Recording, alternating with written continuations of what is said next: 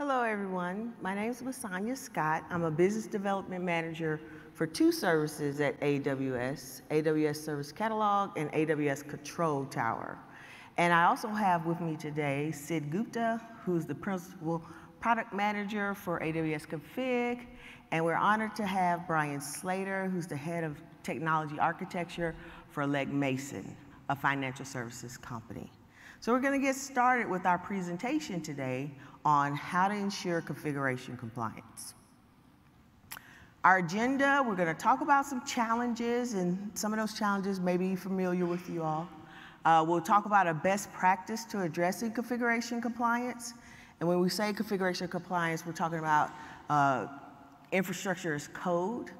And then we're going to give, Brian's going to come up here and tell you how Legg Mason addresses configuration compliance, and then we'll wrap it up. We do have some related sessions regarding governance, and feel free to take a picture of that slide throughout this week at reInvent. And I'll pause for just a minute so I see some cameras up. All right, let's get started. Let's talk about some challenges. So if anybody's ever been on a Tiger team, and I'm sure some people in here are, as you were going on your cloud journey, you're excited about moving to the cloud, you had a particular workload, you saw the opportunity for speed and agility, and you were ready to expand this and move forward. And then here come the regulators, I'll call them. Your compliance team, your security team, they weren't aware of what was going on. They wanted to see, prove to me that this is going to be consistent, secure. What is your approach? How many people have had that situation? Don't raise your hands, blink, because you might be sitting next to somebody in compliance or security. But the whole premise of that is, how do you address that when builders want to move fast, innovate, be creative, but your cloud teams or your IT teams or even your governance, whoever that may be, want to make sure that you mitigate the risk, protect your brand, and also conform to all the compliance needs that your company has. So typical compliance challenges is, how do we address compliance, especially as we're moving to infrastructure as code? We're changing now from hardware, racks, and stacks. How do you address infrastructure as code? We know about how to do it in the software world, but how do we do it at this level? How do you educate your stakeholders? We recommend proactively getting your security and your compliance teams involved, helping them understand how this process works. How do you embed those standards into as you introduce new technologies and services into your organization? And then how do you report the findings as you're getting audited? And how do you even educate your auditors on how we're transitioning to infrastructure as code? Because some may or may not be aware of that. So we're going to move to best practices. And what I want to say is that with AWS management and governance tools, you can have both agility and governance at the same time, leveraging these native services. If you guys don't remember anything I said, if you ate a big breakfast and you're a little tired, just remember this: the way to establish that governance is pre-configure compliance into your cloud designs. Provide that proof to your compliance and your security teams so that you have consistent delivery patterns and people feel more secure that what you're doing is predictable. So from a best practice approach, we're going to talk about 4 areas, and then we're going to have this theme of detective and preventive controls. And you'll hear that through Sid, myself, as well as Brian today. So establish your standards. Remember where you started from in your other journeys prior to the cloud. Align your standards to your industry, your regulatory, your company policies. Design your configurations. We recommend that you do templates so that you can have that consistent delivery. Launch your products in a predictable manner, and we'll talk about that and talk about 2 services that can enable that. And then ultimately, so you've done all this innovation, you've met your standards, But then you also have to figure out a way to manage and mitigate and remediate issues as you're moving your workloads to the cloud. So let's talk about establishing the standards. First thing you have to do is align what are your key requirements for configurations and how much security, compliance, how much governance is needed for each environment that you have.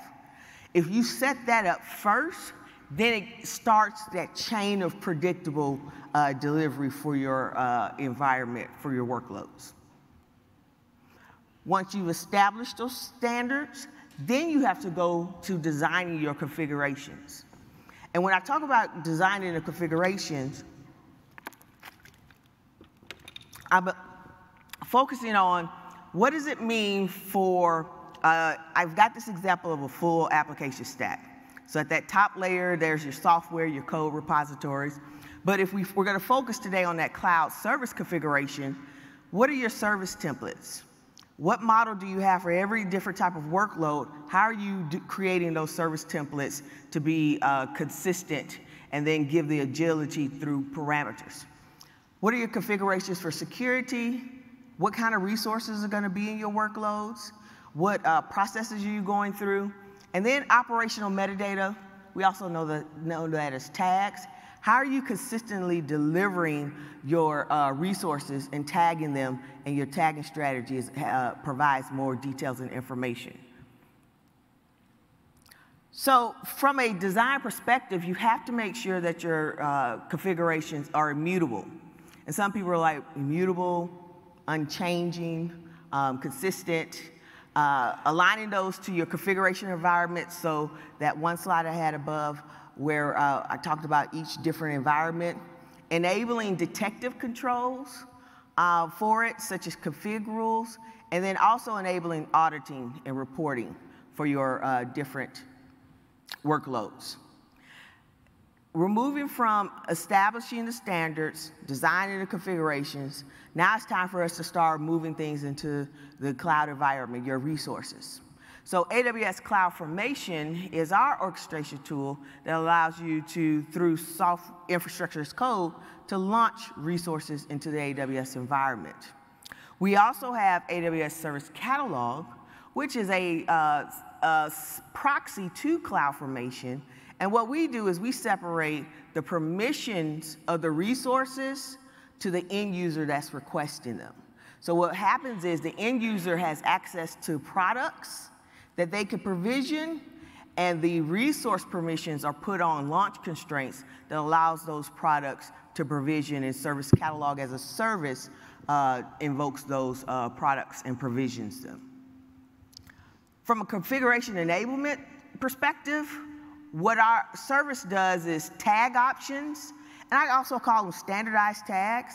So if you have a product, which is basically a CloudFormation template, you can put tags, standardized tags, called tag options, that allow every time that product is invoked for those tags to consistently be on those products. We also give you the ability to put values for different key tags, and so then you can give your end users choices, and you'll see this in an upcoming demo of which type of value to select. We also enable stack sets, where you can provision a product to multiple accounts or multiple regions, as long as there's a trust relationship between those products. And finally, we know that a lot of customers have enterprise service management tools or ITSM tools. So what we've done is we've also developed connectors to ServiceNow, as well as recently launched Atlassian Jira Service Desk, to allow you to provision products in their catalogs or request mechanisms, and those products then provision AWS resources into our platform. So, like I was saying before, you embed the configuration compliance through that product. You put your permissions, your parameters, and we only expose those parameters and versions of the products to the end users. And then you can organize your products into what we call portfolios. And in some ITSM tools, they call them categories. And then from that, those launch constraints allow the end users to then request those products. So the products can either be requested through the console. The majority of customers use us from a command line experience, and now we have 2 ITSM connectors that allows customers to provision them from there.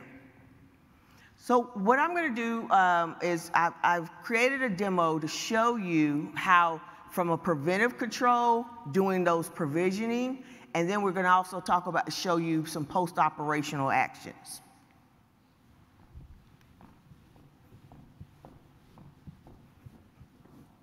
So in my demo,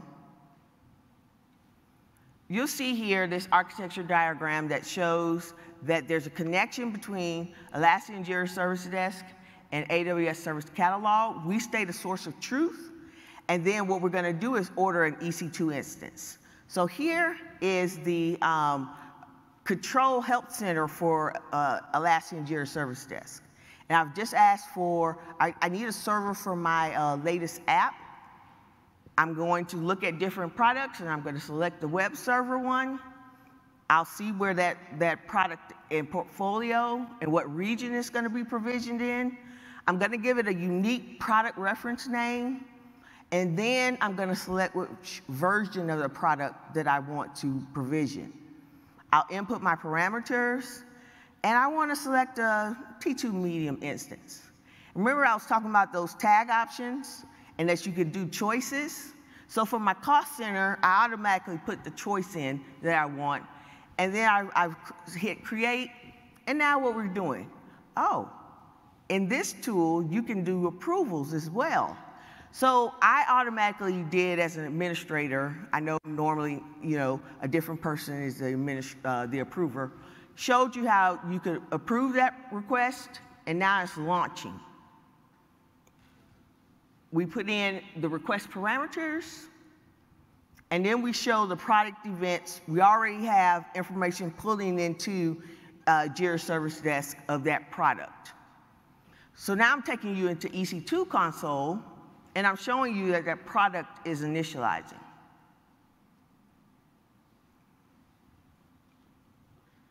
And then I want to show you how that 1893 tab for the cost center, all those different tags were automatically placed on that EC2 instance.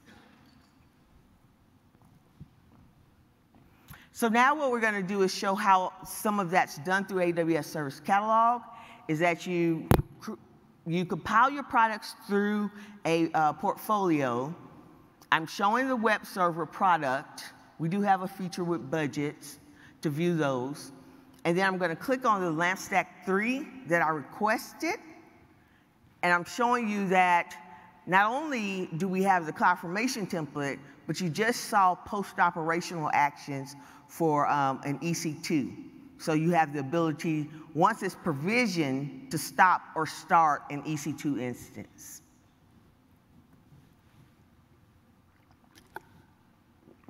So in Service Catalog, we also place the provision product details, make that available. We're back in Jira Service Desk. It's showing that it succeeded. So we're going to pull and come back and let people know that this did happen correctly. Now what I'm doing is going to a previous request, showing that that product was available in Jira Service Desk. And now I have the ability to request an update, a terminate, or I could do a self-service action on that product. And so what I'm going to do is that M1 on the previous product that I provisioned, that's too much compute. I don't need that. So I'm going to update it and change it. And as you can see, it's going to start to update that instance and bring it down to a T2 family. And I also just got a notification that my previous request is now available in Jira Service Desk. So from a provisioning and perspective, this is what's available and can help with the configuration compliance. Now I'm going to turn it over to Sid, who's going to talk about detective controls. Thanks, Masonia. Hello, everyone. My name is Sid Gupta. I'm a principal product manager at AWS, and I'll be talking a bit about managing your resources once the resources have been provisioned. So you heard from Masonia how preventative controls are necessary in your environment to ensure that resources are not misconfigured prior to provisioning of those resources.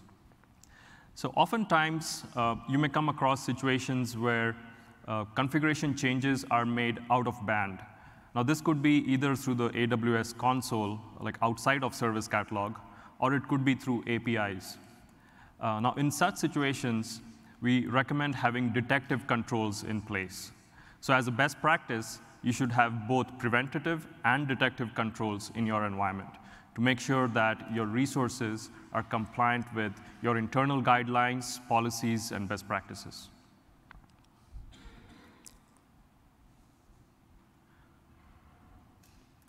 So some of the things that you need to answer using these detective checks is, are your resources configured based on best practices? And do they comply with your internal policies or maybe regulatory policies that are dictated by PCI or HIPAA? So for these reasons, in order to effectively implement a detective control, you need to know a few things. Things such as, what resources exist in my account? What is the current configuration state of those resources? And what was the configuration state at any point in time in the past? How are my resources related to each other? And finally, what are the resources that violated my policies? So in short, you need a real-time configuration auditor in the cloud. Now, the key word here is real-time, because as you may know, resources in the cloud are very dynamic. You've got things like auto-scaling mechanisms, spot instances, where your resources come and go within a matter of minutes. But it's important to make sure that even for that short amount of time, your resources do not violate any policies that you've set. So that's where AWS Config comes in handy. AWS Config is a native agentless service within AWS that can automatically discover the resources in your account. The moment it's turned on, it tracks changes to the configuration of those resources, and it maintains that history for about 7 years by default. And since we're capturing the configuration state of your resources, you can then create policies using config rules that analyzes that configuration based on your requirements. Now, these evaluations occur in real time, and config will alert you through SNS notifications or CloudWatch events whenever a resource violates a particular rule.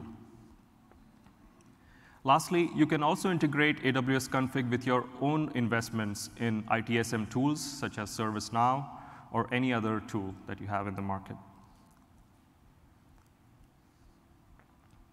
I'm super excited to talk about some of our recent launches in AWS Config. So we launched automatic remediation with config rules earlier this year.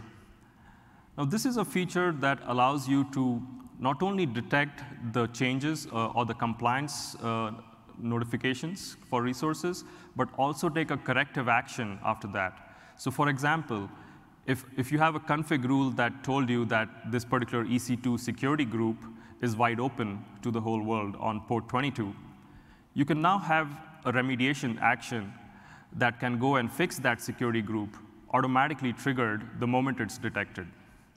So as I mentioned earlier, since your resources are dynamic in the cloud, you may have only a few minutes till that resource is alive. But automatic remediation will help you take that corrective action without any manual intervention. Another feature that we launched last week is conformance packs. So conformance packs help you package a set of config rules along with remediation actions into a single entity known as a conformance pack. Now, this entity can be deployed across your entire organization since it's integrated with AWS organizations.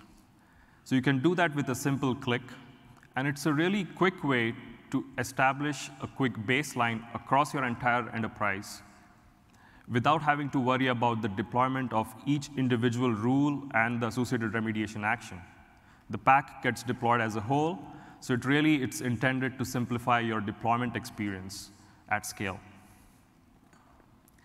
Another benefit of conformance packs is that from a reporting perspective, now you can get compliance summaries at the pack level, and then you can drill down to get more details at the rules or the resource level. The third benefit of conformance packs is that they're immutable, meaning if they have been deployed from the organization master account, the member accounts or the child accounts cannot modify or delete those packs. So this is especially important from a governance perspective, because oftentimes you have central IT teams or InfoSec teams who want to deploy these governance rules, but those member accounts may end up disabling them or deleting them altogether. The third feature that we launched last week is called custom configuration items.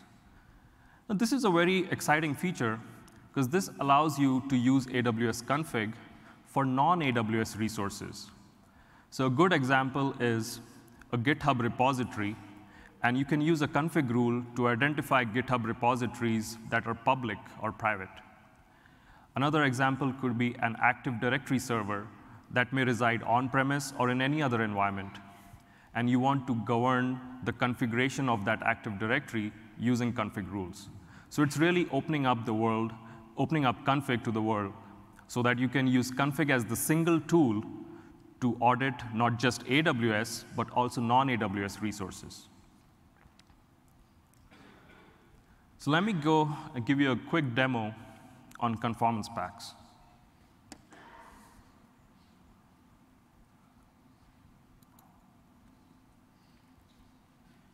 So I can access the conformance packs through the new console or the redesigned console on the AWS config page. So here on the left nav, let me click on conformance packs. So I'll go ahead and deploy a conformance pack. Now, conformance packs uses a YAML template under the covers. So we have a few sample templates available. These are for best practices for various services like DynamoDB, S3, IAM. We even have a conformance pack for PCI DSS. So you can either choose one of these sample templates and modify them according to your needs, or you could create your own template. So I've already downloaded a template for S3 best practices. So this is what the template looks like.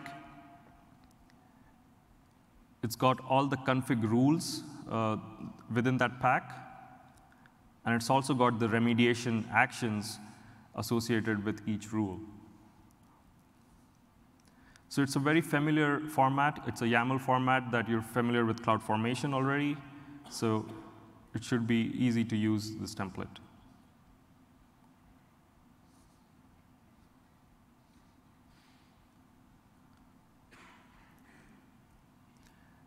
So I'll go ahead and upload this template.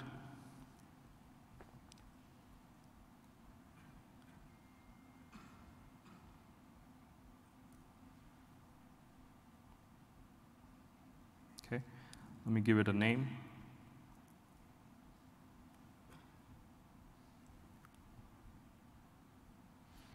And I'll specify the S3 bucket where I want my conformance pack reports to be delivered,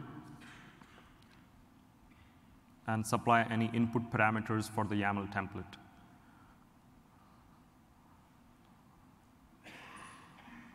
So let me go ahead and now deploy this pack in my account. All right, so it's in progress. Let's wait a few seconds. And there you can see that it got deployed. So if I click into the pack, I can see all the config rules within that pack, its remediation status, and the compliance status of each rule. And when I click into the rule, I can see more details about the remediation action associated with the rule, and the resources that are compliant or non-compliant.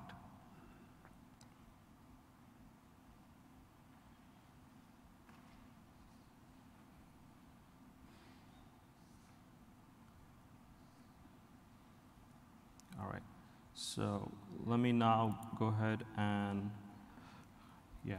So what I showed you earlier was a conformance pack in a single account.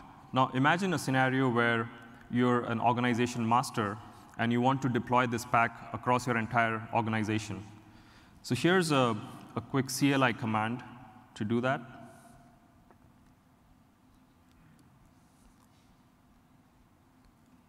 So I just deployed a conformance pack in my org.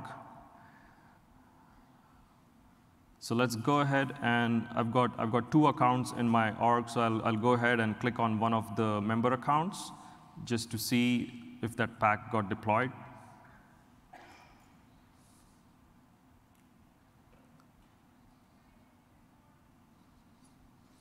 So you can see the pack got deployed there, and it's non-compliant.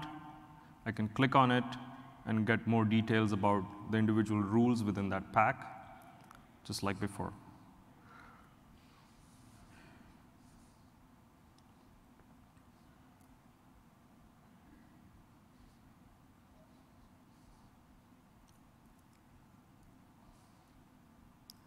So I mentioned earlier about the benefit of immutability. So let me now try to delete this pack. So I'm logged in as a member account, and now let me try to delete it. Let's see what happens.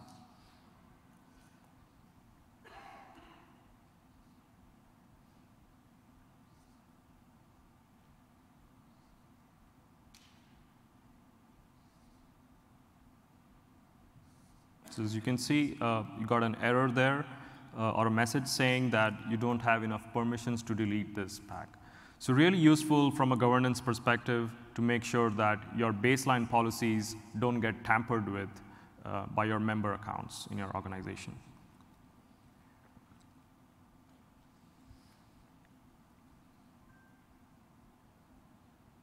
All right, so that was a demo on conformance pack. Now let me go ahead and give you another demo on the second feature that we launched last week called custom configuration items.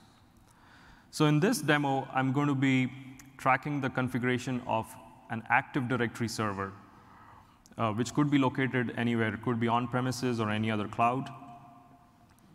So let's go ahead.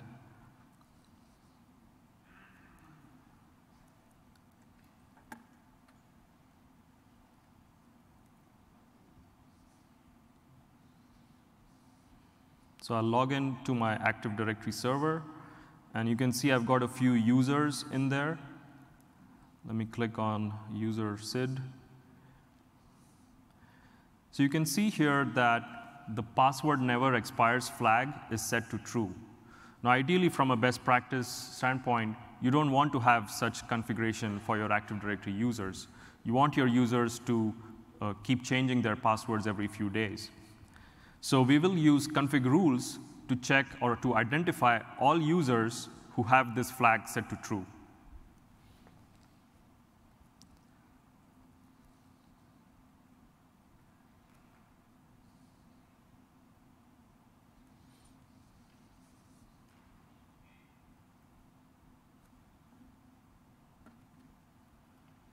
Okay.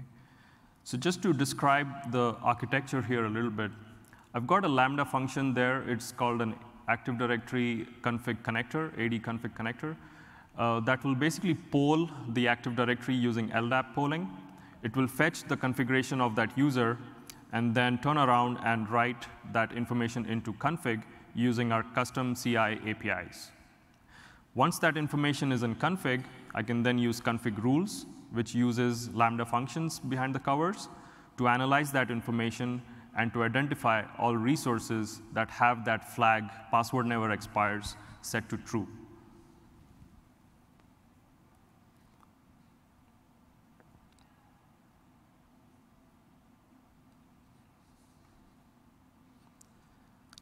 So I've got more information on the Lambda function here, but you can get all of these details through our GitHub repository, so I'll quickly skip through this part.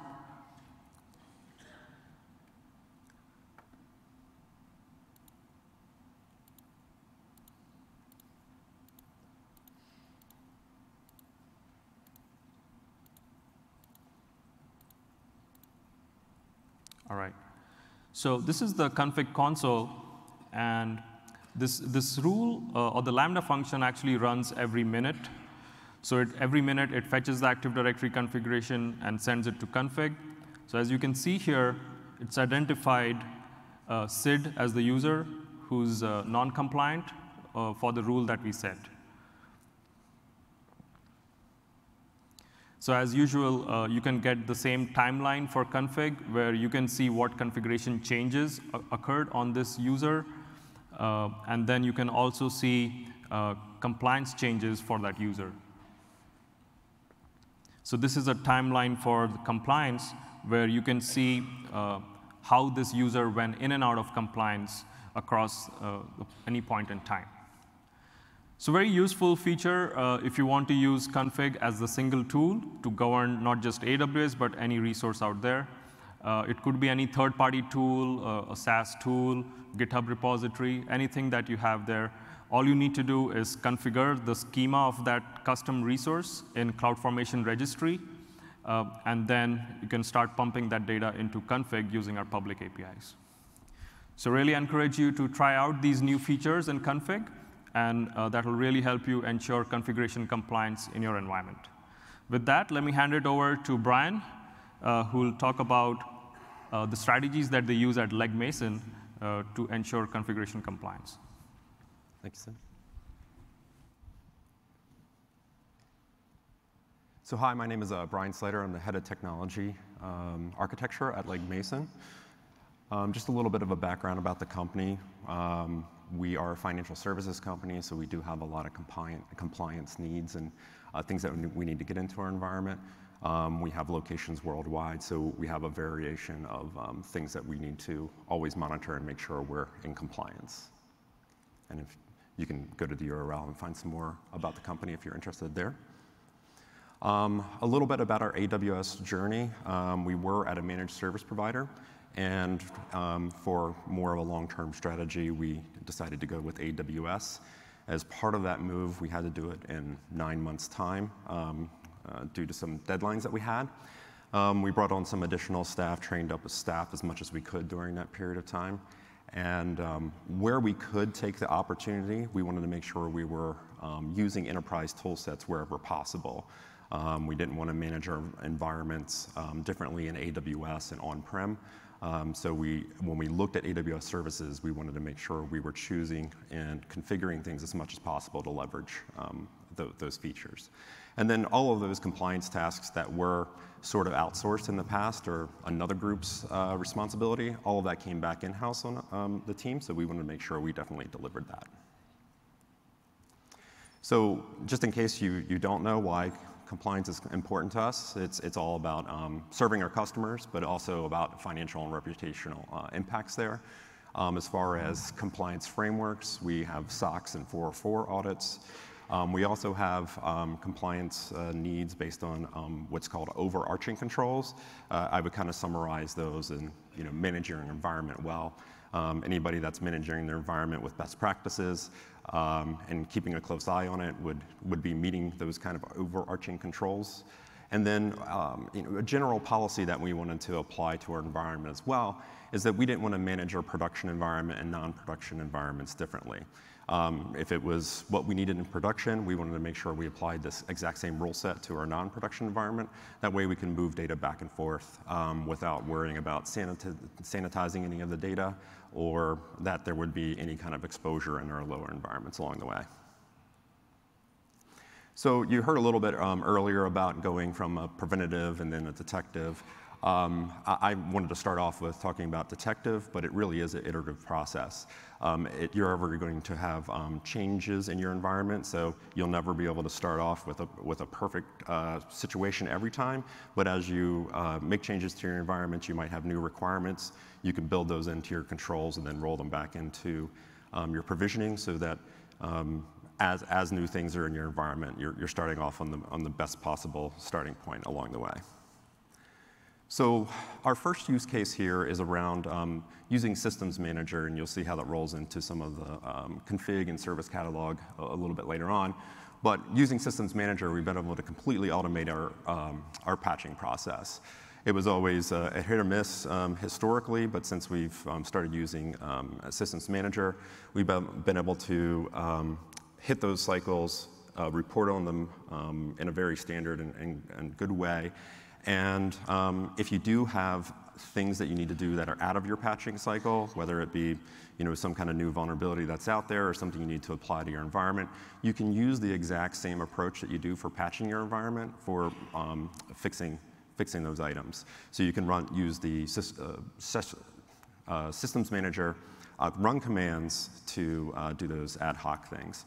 And then what's really great about this approach as well, going back to the enterprise tool sets, you can use Systems Manager regardless of operating system. So you're no longer going, oh, this is the best tool for Windows and this is the best tool for Linux, but you can use this tool and it works well for both. And then some of the other benefits that you get out of using the Systems Manager is using the software inventory that comes out of that. Not only can you get it for your patch management and getting inventory of the software on those EC2 resources, you can also leverage that for some license management. It's really great to have an inventory. So if you want to see what versions of software you're running out there, if something new comes out and the new version is vulnerable in some way, you can query your entire environment relatively quickly because you already have the inventory readily available for you, and then assess the risk based on that. And then, as you just saw, you can track software changes as well.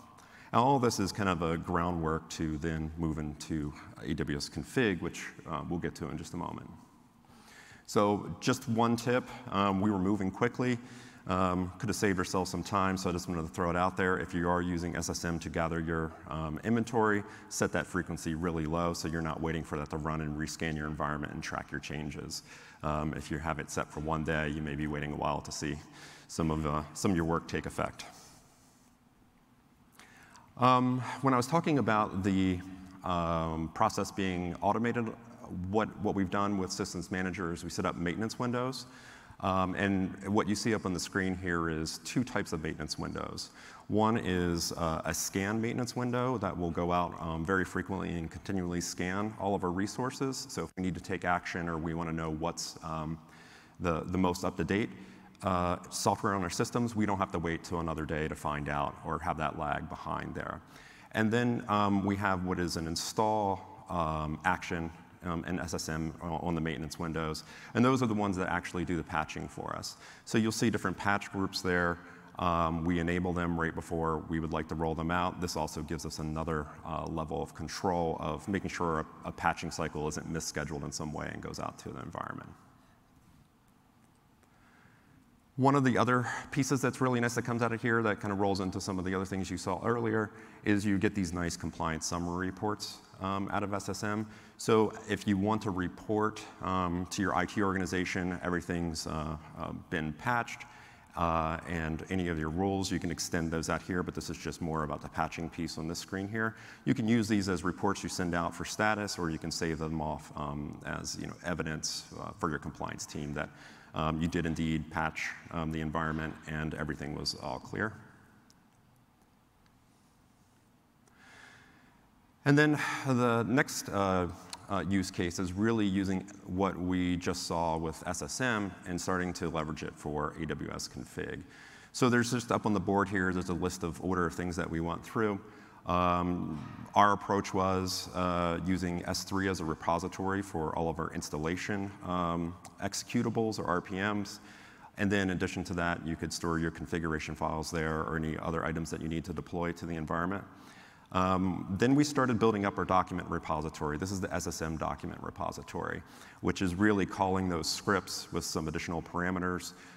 You can share those out to other teams to run as an approved thing to do instead of having someone log into a machine and run those scripts manually. This document could be leveraged instead. So you get a consistent installation or approach to that. Then you can leverage those SSM documents to build automation documents, which we'll see in AWS Config later. We decided to not create separate documents doing the same thing. There are different document types. We use the automation documents as a wrapper to call our SSM documents so that we didn't need to maintain two versions that do similar things. Then you can go into building your configuration roles. In this case, we're going to see a simple example, but you could expand this out to any kind of software agents in your environment. This is for installing the software and making sure it's available because you need it for some kind of operational cybersecurity log auditing capability. You want to make sure those things are out there. So we built out the configurations roles to see where we were as far as compliant, non-compliant, which you saw a little bit earlier. Once we detected that and we were comfortable with our automation documents, we could then use the config auto remediate feature, which I'll show you in just a moment, to then automatically correct anything that was not compliant. This has been pretty powerful in our environment to make sure that we're consistent throughout. Then some other things that you'll need to do depending on your AWS environment, how it's set up. If you have a multi-account structure, you'll need to set appropriate roles, and then you'll want to share that central repository of work out to all of your child accounts. So this is really scalable. Once you get something that is operational and ready to go, you can scale that any way you need. And then where it starts adding yet another feature is that you can extend the same process when I was talking about earlier, having an enterprise approach. You can extend this to your on-premise systems as well. You don't have to manage AWS and on-premise as a different process with a different tool set. Just a quick screenshot here where I was talking about the difference between the two different document types. You'll see on the left there's a command document, which is your standard SSM document. And then the one right next to it is the automation document, which, again, this is kind of a wrapper of the first document. You need that automation document to be able to use the AWS config remediation feature. You can't use an SSM document directly. So that's the importance of that automation document. So this is a AWS config role that's looking for software on a system and seeing if it's compliant or not based off of that SSM inventory that I was referring to earlier that was used during the patching process. And you can see at a summary level that the remediation action is set for an automation document. And diving into that configuration role, what you'll see is there is the resources that it's using, that SSM managed instance inventory, is being leveraged yet again. So the AWS config role is using the SSM managed inventory that's collecting on a regular basis, and it's looking for this particular value here, which in this case is the NCPA client. That's the name that it's registered on Linux systems. Just a note there is that even from the same vendor, they may be different on Windows and Linux, so you may need to build out different documents to look for different name sets, even though it's kind of the same software. And once you have the automation documents, they'll be available in the remediation action dropdown. You just select the one that you want to use against this config rule when it's not compliant.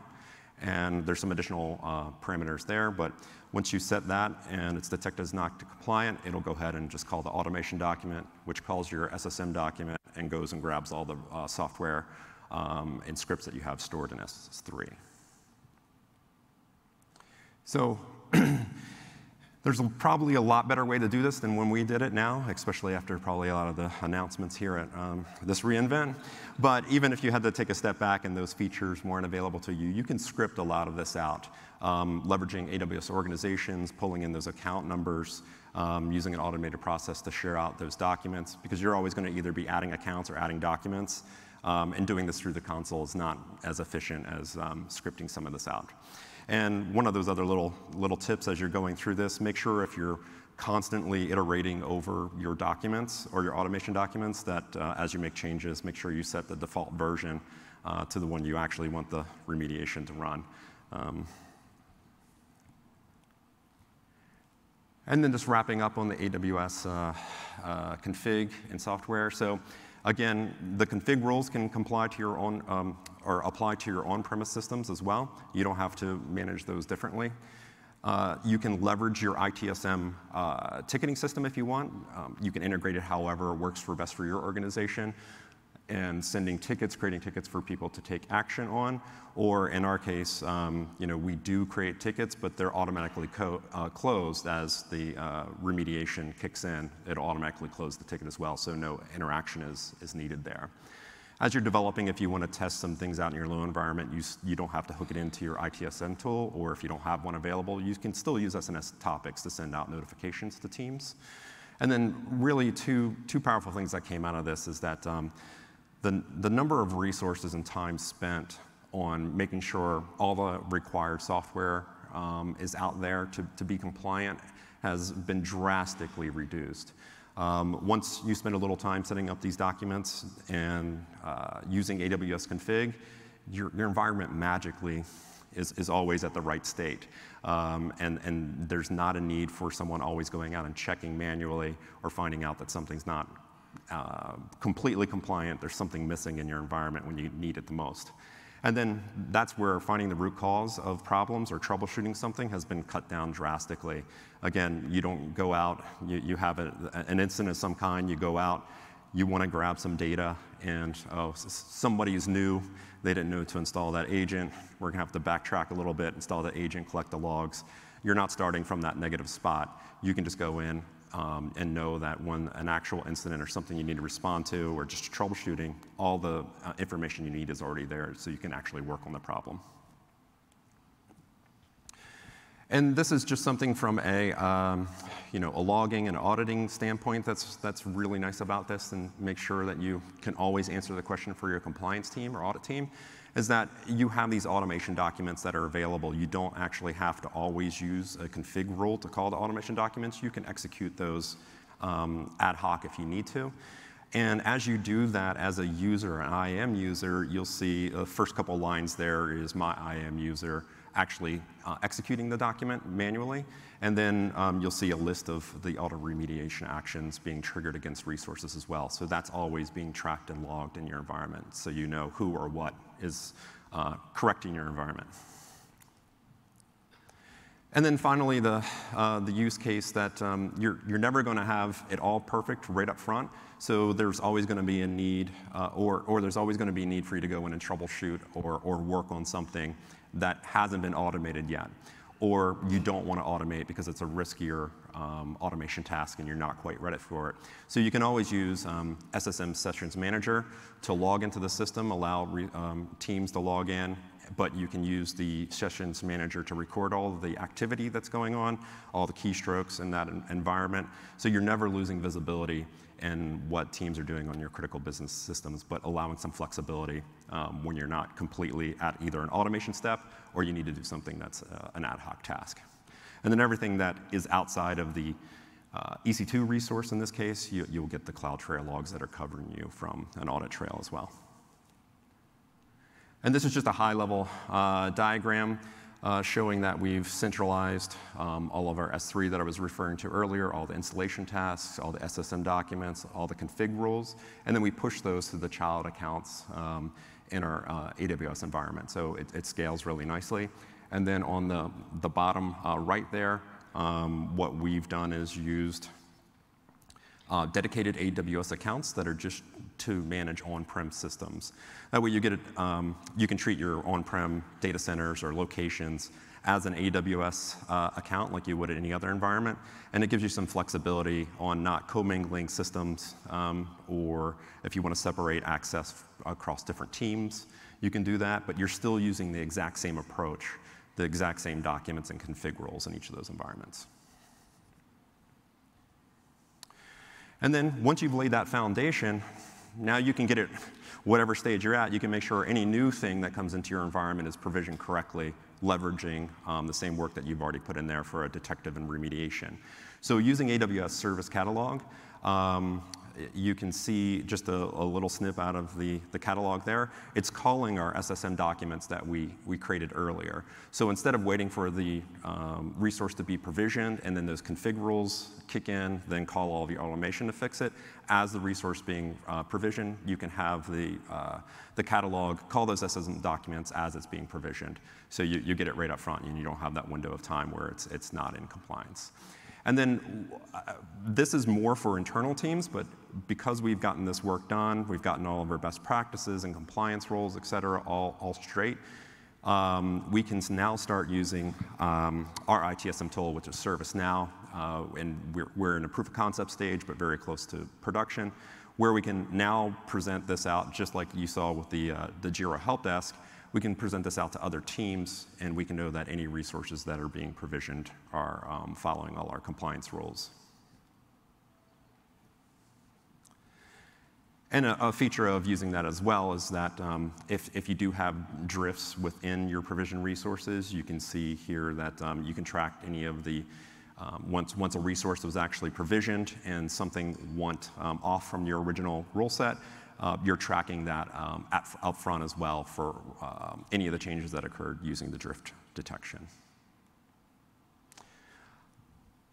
Just to summarize where this has been from an efficiency standpoint, you can see the different categories there, but all that we covered so far was taking about 5 resources time to do, and we're now down to about 1.5 now that this is done. We're not constantly in a grind of fixing things. We can move on to do more valuable work. And the best part of all this is the conversation now changes with the audit teams, et cetera. So if you got the question, are you compliant? I think so. To I know so. It's a very empowering statement that you can say there and be very confident about it. You don't have the questions of when did that happen? Well, that was sometime between I last checked and now. I can definitely tell you that it happened on Tuesday at this time. And then, well, who or what made that change? If you know some of those other things, well, you no longer have to go see who was logged on and try to do some correlation there. You can answer those questions directly. You know what either the ARN that did it, or you can watch the recorded session and all the actions that took place. And then along with that, here are all the logs that you have for, and here are the logs for evidence. Thank you very much. Back to Ms. Sonia. Thank you, Brian. So outcomes of ensuring compliance, baking in preventative and detective controls will give you an improvement in operational efficiency, consistent delivery, service template consumption, enhanced customer satisfaction, and at the end of the day, make compliance happy, okay?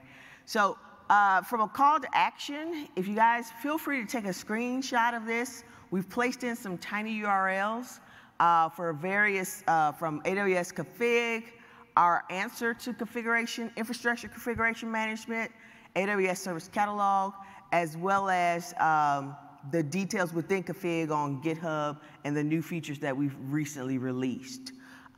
Provide us feedback on these services, and let's work together to get some compliant workloads into your production environments. On behalf of Sid, myself, and Brian, we truly thank you for coming. Thank you very much. And if we have a few minutes for questions, if you have any, or if not, we can conclude. All right, thank you very much. Thank you.